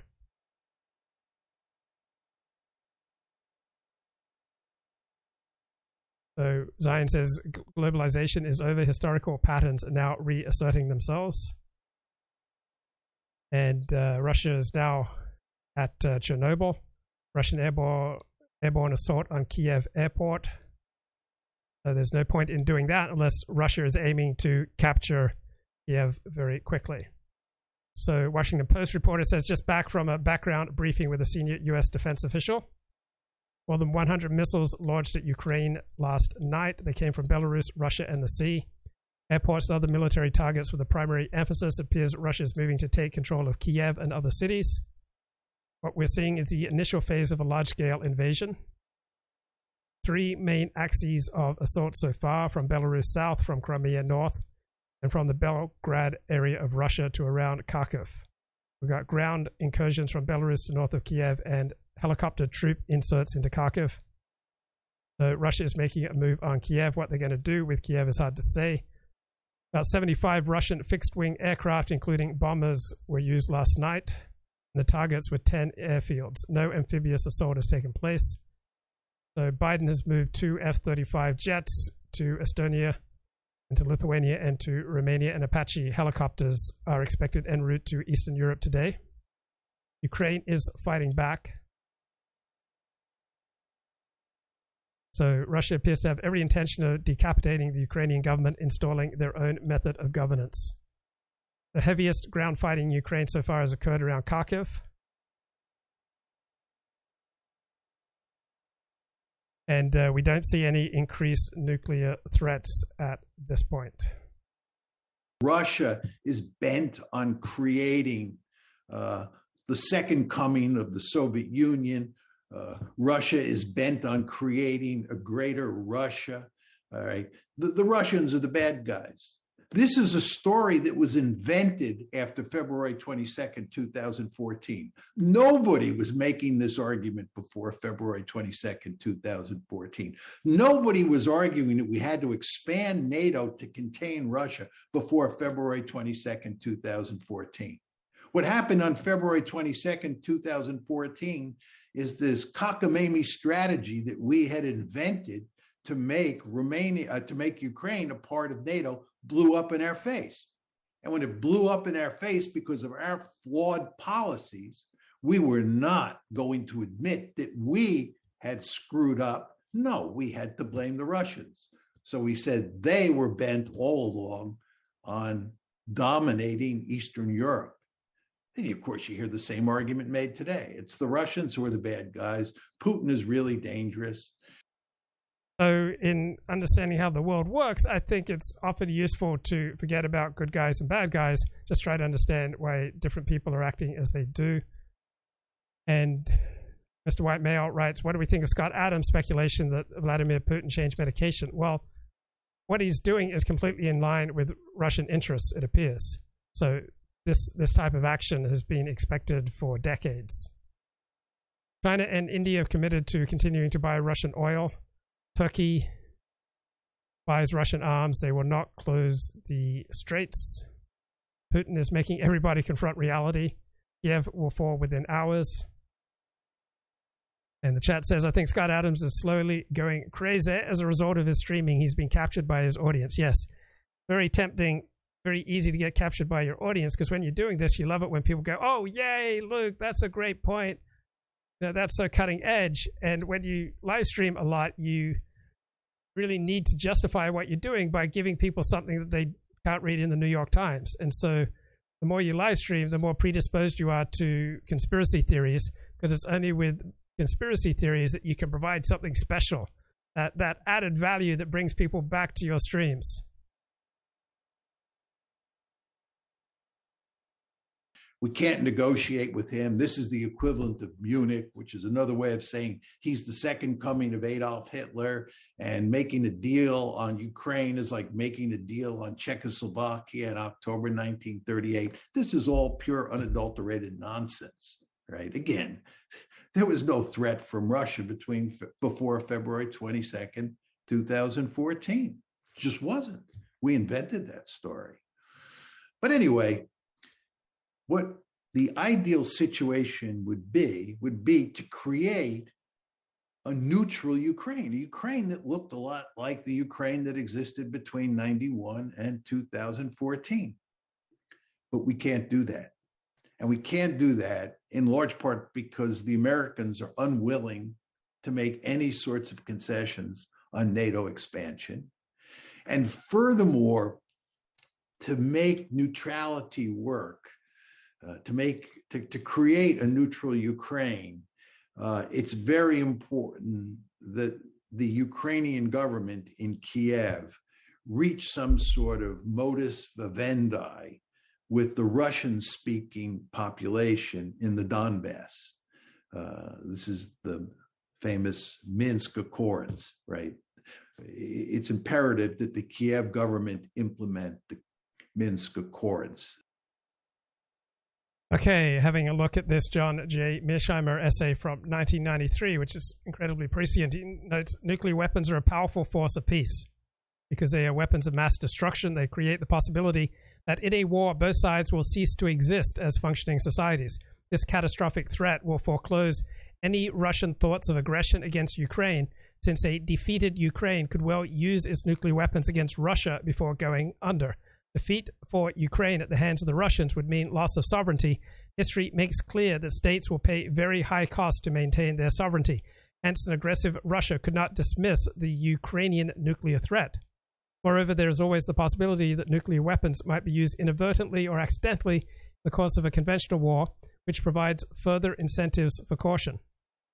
And there's another reason to favor a Ukrainian nuclear deterrent. It is inevitable, right? If Ukraine ever comes to its senses and ever regains its sovereignty, it will want to make sure it has nuclear weapons. I mean, Ukraine has suffered greatly at the hands of outside occupiers. We had Stalin's murder of up to 12 million in the 1930s. Then the Germans killed approximately another 7 million Ukrainians during World War II. Right? So the Ukrainians have a dark history of a Russian threat, and they have the absence of outsiders willing to deter that Russian threat. So only if Ukraine had kept its nuclear weapons could it feel safe.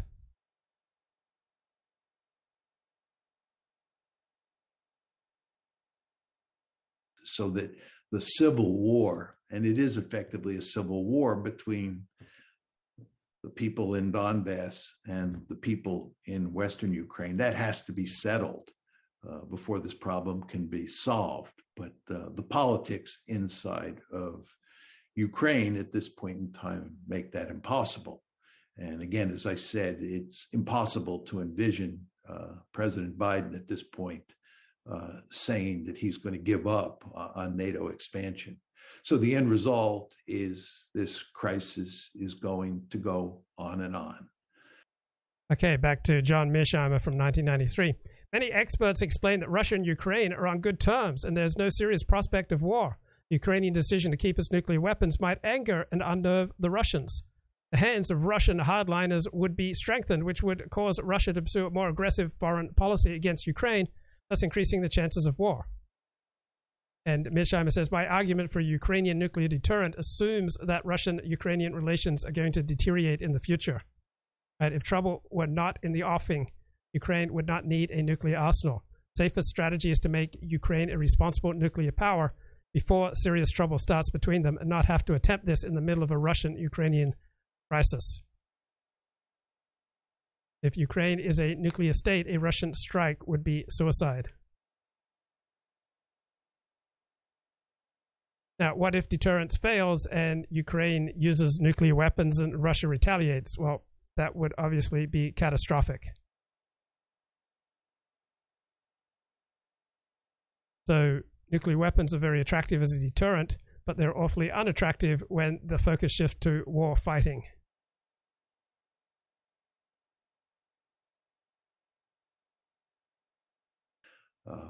That's the sad truth, in my humble opinion. So with that, I'll stop talking, Tom, and turn it over to you. Okay. Let's have a look at Peter Zeihan just wrote an essay.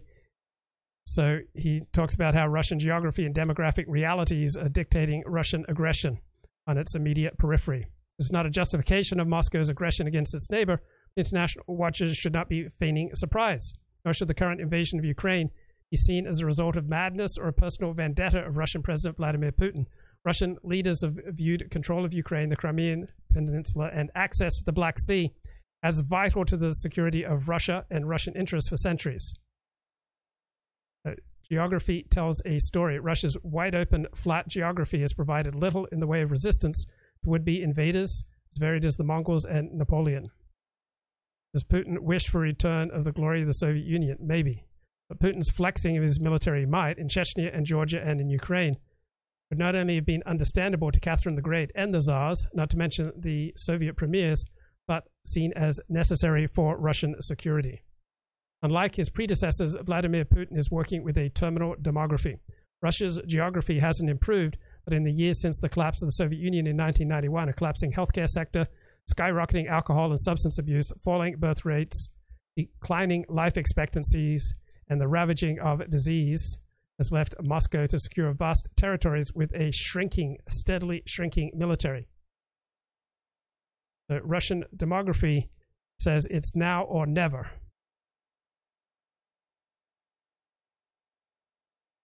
Securing Ukraine is in no way the final step, but rather the necessary launching pad along with Belarus to secure the Baltic states and eastern Poland.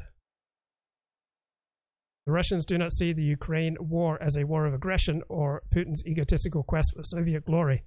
Expect the Russians to fight as if their lives depend on the victory. In their minds, that is precisely what is on the line.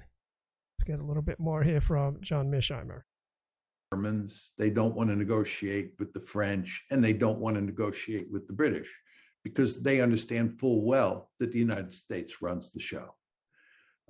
And the British will do what the United States asks them to do. So you can have perfunctory conversations with the British, but it really doesn't matter.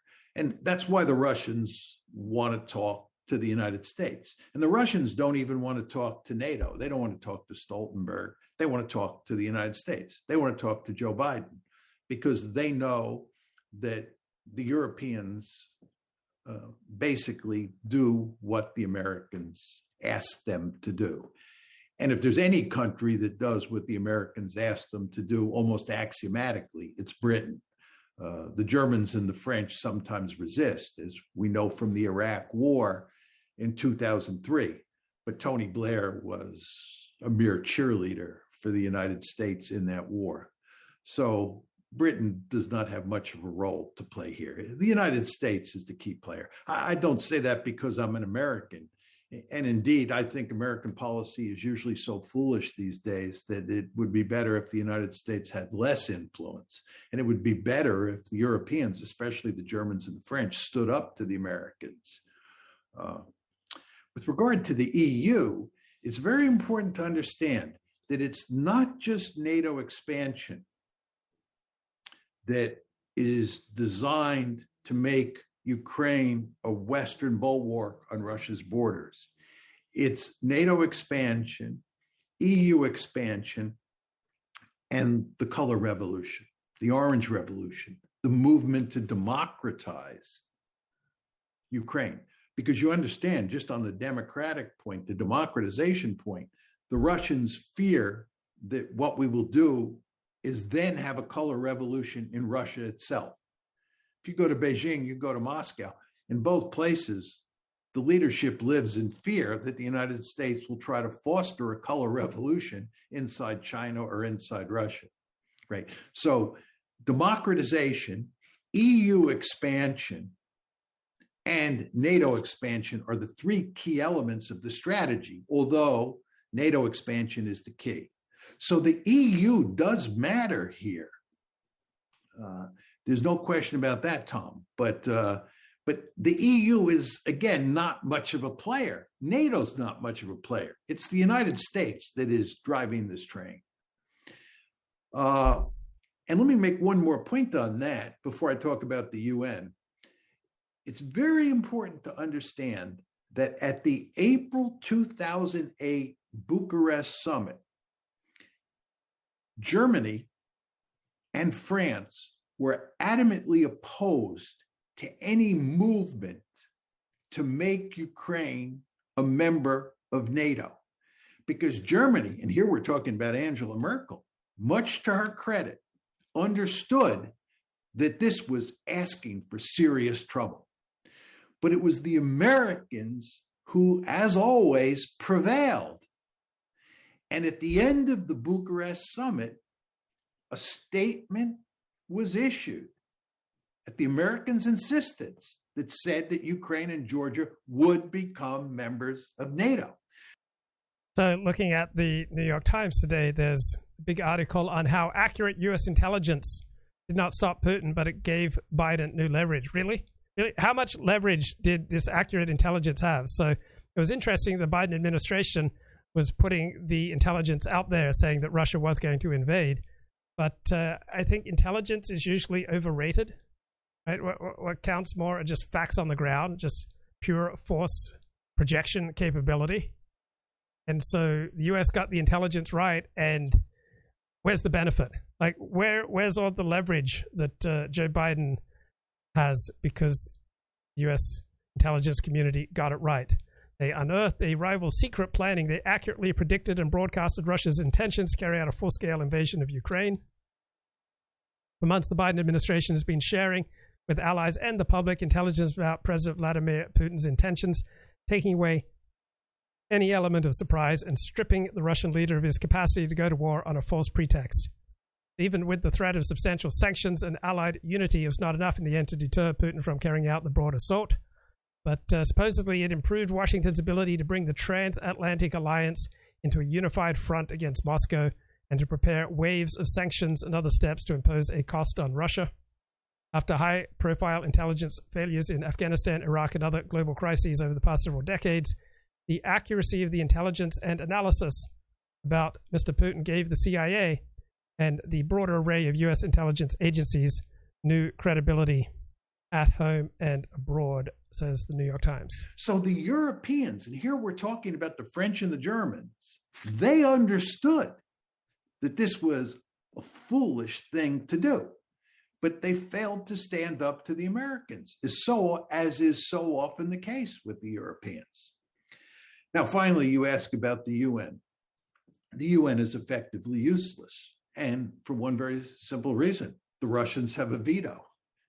Right? Anytime there's a dispute between countries that have a vote on the Security Council, and this obviously includes Russia and the United States, the UN is not going to be very meaningful, simply because the Russians would veto anything that they didn't like, and the Americans would veto anything that they didn't like. So this is, bottom line, Tom, a problem that has to be solved by the United States and the Russians. Sure. Yeah. So do you think people tend to overstate the power of these international institutions like the UN? Not so powerful. So I looked at Frank Bruni, the ridiculous columnist of the New York Times, and he's got an op-ed today. Putin is teaching us a brutal lesson about history. Aren't we supposed to be past this? Didn't history move on? Like, it's so shocking that we've got all this brutality in the world. Well, yeah, the strong tend to take what they want, and the weak endure what they must, and we don't get to graduate from power politics. Right? The tragedy of great nation power politics is that conflict is inevitable. And so, those people who thought, oh, we're just moving past this, that history is at a higher level now, we're just not going to be brutal so much, that the whole world is going to become liberal and democratic. Well, not so much. Yeah, let's get a little bit more from John Mearsheimer. Putin had any intentions over the past few days or weeks, I guess, and months, including the preparations for what has unfolded over the past few days. Do you think he had any intentions of invading Ukraine, or is this all just about him? And Rodney Martin says, I was probably wrong. Russian troops now west of the Dnieper River.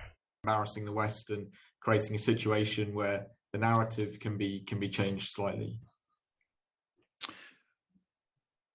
My view is that he did not have any intention of invading Ukraine, and he nevertheless understood that there might be circumstances under which that was necessary. For example, I believe if Ukraine was to attack the forces, the Russian-supported forces in the Donbass, he would come to their assistance, and that would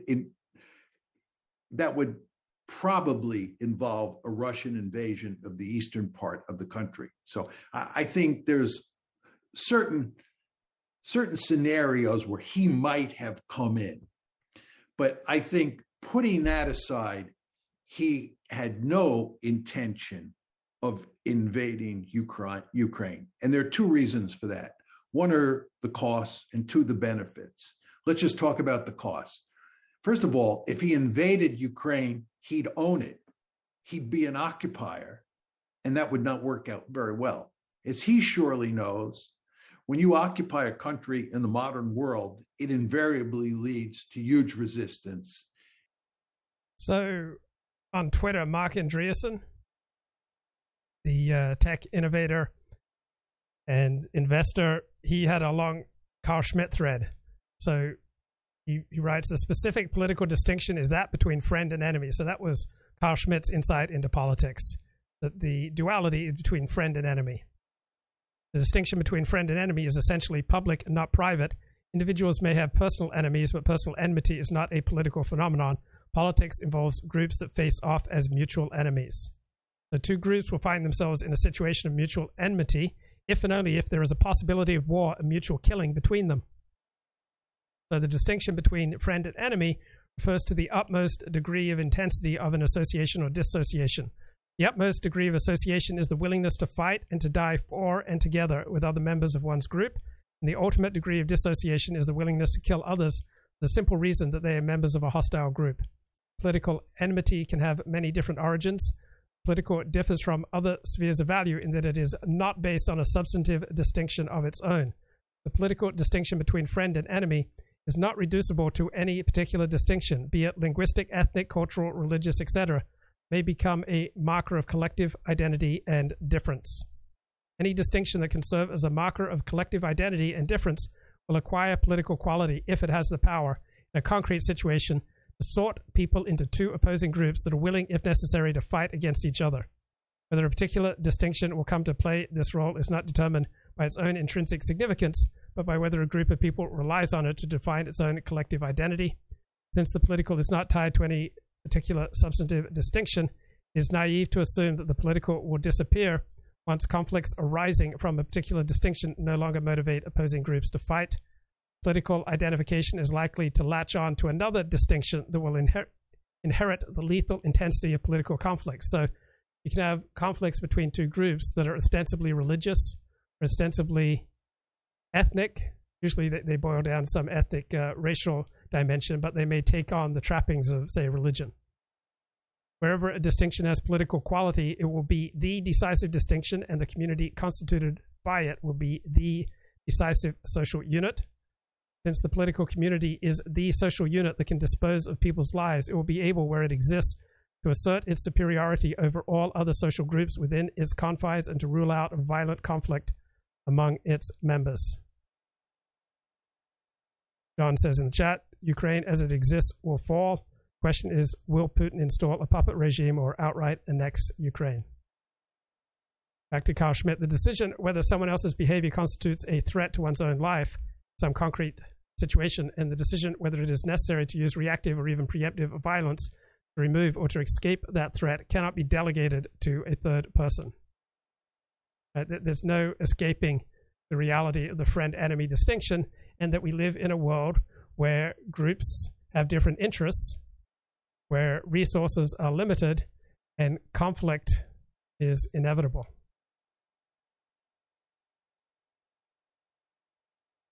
A group that perceives its own existence to be threatened by some other group finds itself in an analogous position. The possibility of third-party mediation is therefore ruled out in a truly political conflict. Political community exists then wherever a group of people are willing to engage in political life by distinguishing themselves from outsiders through the drawing of a friend-enemy distinction. Drawing of a friend-enemy distinction, therefore, is never a mere reaction to a threat, to a form of existence that is already given. Rather, it actively constitutes the political identity or existence of the people and determines who belongs to the people. The friend-enemy is foundational to understanding yourself. You don't understand yourself until you know who the enemy is. So for a Christian, to some degree, the Jew and the Muslim will be the enemy. Now, that doesn't have to be of great importance. It can just be motoring along rather unobtrusively and silently in the background. But there are inherent tensions between Jews, Christians, and Muslims. So according to Hegel, one only knows oneself through the other. The other is almost always going to be an enemy, as the other stands apart from you and your community. Right? So all the world hates strangers. Right? Virtually nobody cares about outgroups. This is a consequence of pluralism. If we're not all the same, then there must be difference and differentiation. The very beginning of human existence, there has always been something that threatened existence. That was the enemy. Today, the enemy is principally the force that threatens what humans have achieved. The enemy, which leads to conflict, is essential to the nature of the world and meaning in life. Without the enemy, life would be meaningless and shallow. Now, that doesn't mean your hatred of the enemy needs to be dialed up to 10 out of 10 on a daily basis. They're probably motoring along at a 2 when there's no need for intense conflict. Having a low-level understanding of who your enemy is probably helps your own identity and your own bonds with your own tribe. And at an intensity of 2, it's not likely to do damage to your life. To have no power to decide who to include as a member of the body and who to exclude as a member of the body is not to be political. Since man is political, this is part of his human nature. Those who attempt to eliminate conflict and transform enemies into rational actors whom one can persuade to not have qualms with are nihilists out to destroy man's political nature. Even if everyone managed to become friends, we would make someone an enemy just because that is human nature and that is what politics is about. To think that we don't have enemies is a flawed view of human nature. Man lusts for domination. The strong take what they want, the weak endure what they must. Man lusts for power, man lusts for control. So that comes from the Stanford University encyclopedia entry on Carl Schmitt, and highly applicable to this conflict. And all sorts of trouble. Putin is surely smart enough to know that invading Ukraine and owning it would be a prescription for huge trouble. Secondly, if he invades Ukraine, we have made it clear in the West that we will go to great lengths to cripple the Russian economy. So there will be significant economic costs in addition to the costs of running an occupation in a huge country filled with people who don't want you there. So those are the costs. Now, what about the benefits of not invading? Putin is winning. I mean, first of all, he's got our attention, right?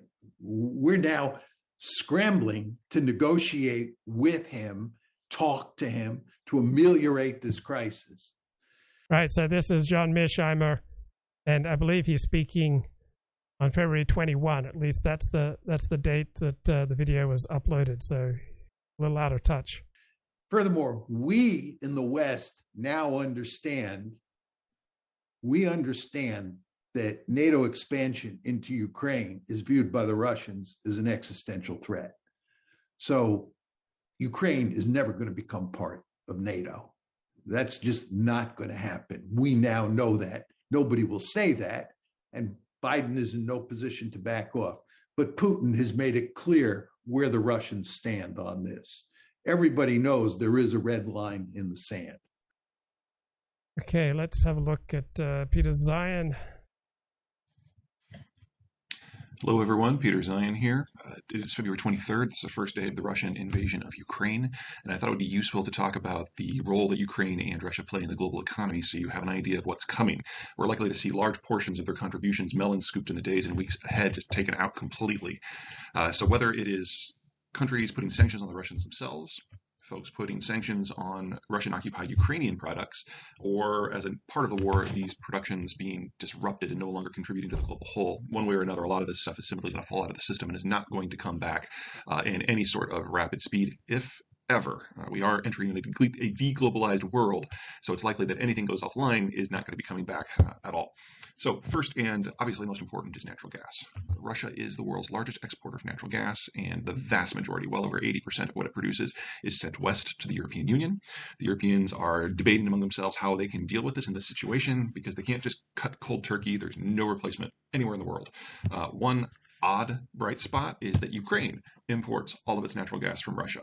So the Russians, while they're invading Ukraine, are unlikely to continue supplying the country that, they're invading. That means that the only way that the Russians can get their natural gas to Europe is through circuitous routes, one going north through the Baltic Stream pipeline, the Nord Stream pipeline as it's known, and another one going south into Turkey, which then has a spur that goes up to Europe. So one way or another, the Europeans are in a bit of trouble here. Now, things that are made from natural gas, the Russians are also a major exporter of, specifically products like ammonia, which are used to make nitrogen-based fertilizer. The Russians are also the world's largest exporter of nitrogen-based fertilizer. They're also the largest exporter of potash-based fertilizer. So we are seeing 2 of the 3 streams of fertilizer production in the world possibly going offline in the not too distant future. We already have fertilizer prices that were 6 and 7 times what they were just a year ago globally. We were already looking down the maw of a potential global famine. Now it's pretty much guaranteed. Third, the Russians are major producers and exporters of iron ore, which also means that they're the world's largest exporter of semi-finished iron and low-quality steel. Hard to have a modern world without that. Fourth, they're also the world's largest exporter of nickel ore and finished nickel, which is the primary component, in addition to iron ore, in order to make stainless steel, which is what we use in almost everything. And at the bottom of the top list is wheat. The Russian space is an less than fully reliable wheat producer because the climate is very cold. The rain comes or it doesn't. It's in a steppe. It's very erratic. But as a rule, Russia has been one of the world's top 3 grain exporters going back a century. And if they were suddenly removed from the system, that could have massive outcomes. Most of the wheat that the Russians export goes to the Middle East. And the last time there were major disruptions coming out of the Russian space, we had the Arab Spring because we had a sudden tripling of wheat prices. What we're looking at now would be far more holistic because we're including Ukraine in this now, which is also one of the world's top 10 producers. And to lose them both at the same time would suggest that wheat prices on a global basis are going to at least triple. Wheat has gone from being decidedly unsexy to perhaps being the most exciting commodity out there. Next, where Russia is only second most important, crude oil. Now, the Europeans obviously take the most, but there are a number of maritime options that the Russians have for exporting crude, meaning that it goes a little bit further into more customers. Obviously, the East Asians play a major role. There is a pipeline that terminates near Vladivostok on the Pacific, but the United States plays here too. We import about 500,000 barrels a day of Russia's Urals crude blend to replace the crude we used to get from Venezuela. American refiners through the 80s, 90s, and 2000s steadily improved the quality of the refineries so that they could tap cheap sources of low-quality crude, Venezuela primarily. When Venezuela vanished from the mix, they didn't want to dumb down the refineries to use local produced shale crude, which sells on the international market at a premium. They wanted to find another source of cheap crude, so they went with the Russians. So if the Biden administration is looking for a quick and easy way to hit the Russians in the pocketbook, banning the import of Russian crude is a good way. Okay, looking at Twitter, Colin Liddell says, what the great gay Satan secretly craves more than anything else is a reason not to be gay or even satanic. Now Putin has provided that. Putting Putin in his place will be good for the West. And Jenna Goldberg is not impressed by American nationalists who are not eager to go to war with Putin. Jenna Goldberg tweets, amazing how so many of the self-proclaimed American nationalists talk such a big game about the importance of nationalism, the morality of nationalism, the necessity of nationalism, just don't care very much when an imperial power tries to erase a nation. The whole thing about nationalism is it's not an abstract ideological commitment to fair play and self-determination.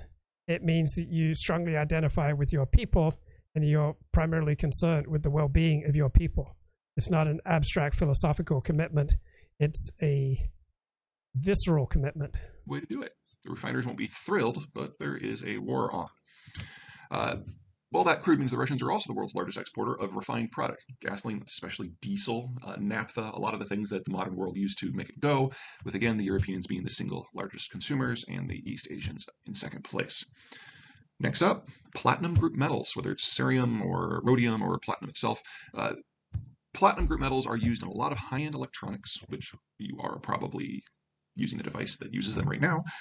They're also used in catalytic converters. There are other sources, South Africa, for example, but based on the specific material, the Russians are either the single largest supplier, the second largest supplier, or the third largest supplier. So removing them from the market, period, is going to have a lot of pain.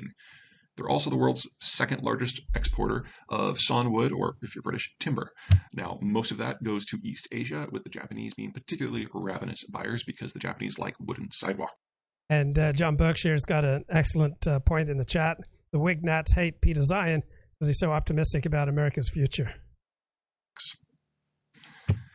Refined copper is next up. Again, if you use an electronic device, it's going to affect you. And then finally, seed oils. And, we think of that as like, oh, come on, olive oil, how exciting can it be? Well, sunflower and safflower oil for the former Soviet space kind of fill the role of canola oil and olive oil in much of the rest of the world. So you're talking about a primary food input that is necessary to make things like bread. The list where Russia is the third largest exporter is pretty short. It's just one thing: coal. It goes everywhere. And if we're moving into a world where Russian oil and Russian natural gas is constrained, coal is one of the few backup power systems that's possible. Now, I'm sure that some people are going to say, well, this is a wonderful opportunity for all of us, and for the Europeans in particular, to double, triple, and quadruple down on green energy tech. The problem is that green energy tech can't solve the problems where it's going to be. Whether it's Northern Europe, Japan, or China, these are countries with some of the lowest solar radiation and the lowest wind quotients in the world. So you would have to build 10 and 15 times as much capacity of solar and wind capacity to replace the natural gas that's going offline. Nuclear might work. And in the case of the Germans, they have a bunch of nuclear power plants that they recently took offline. They could now turn them back on. They probably will have to. But coal is how you square that circle, and now one of the world's largest suppliers of coal is gone as well. Okay, that's going to do it for now. Take care, everyone. Bye-bye.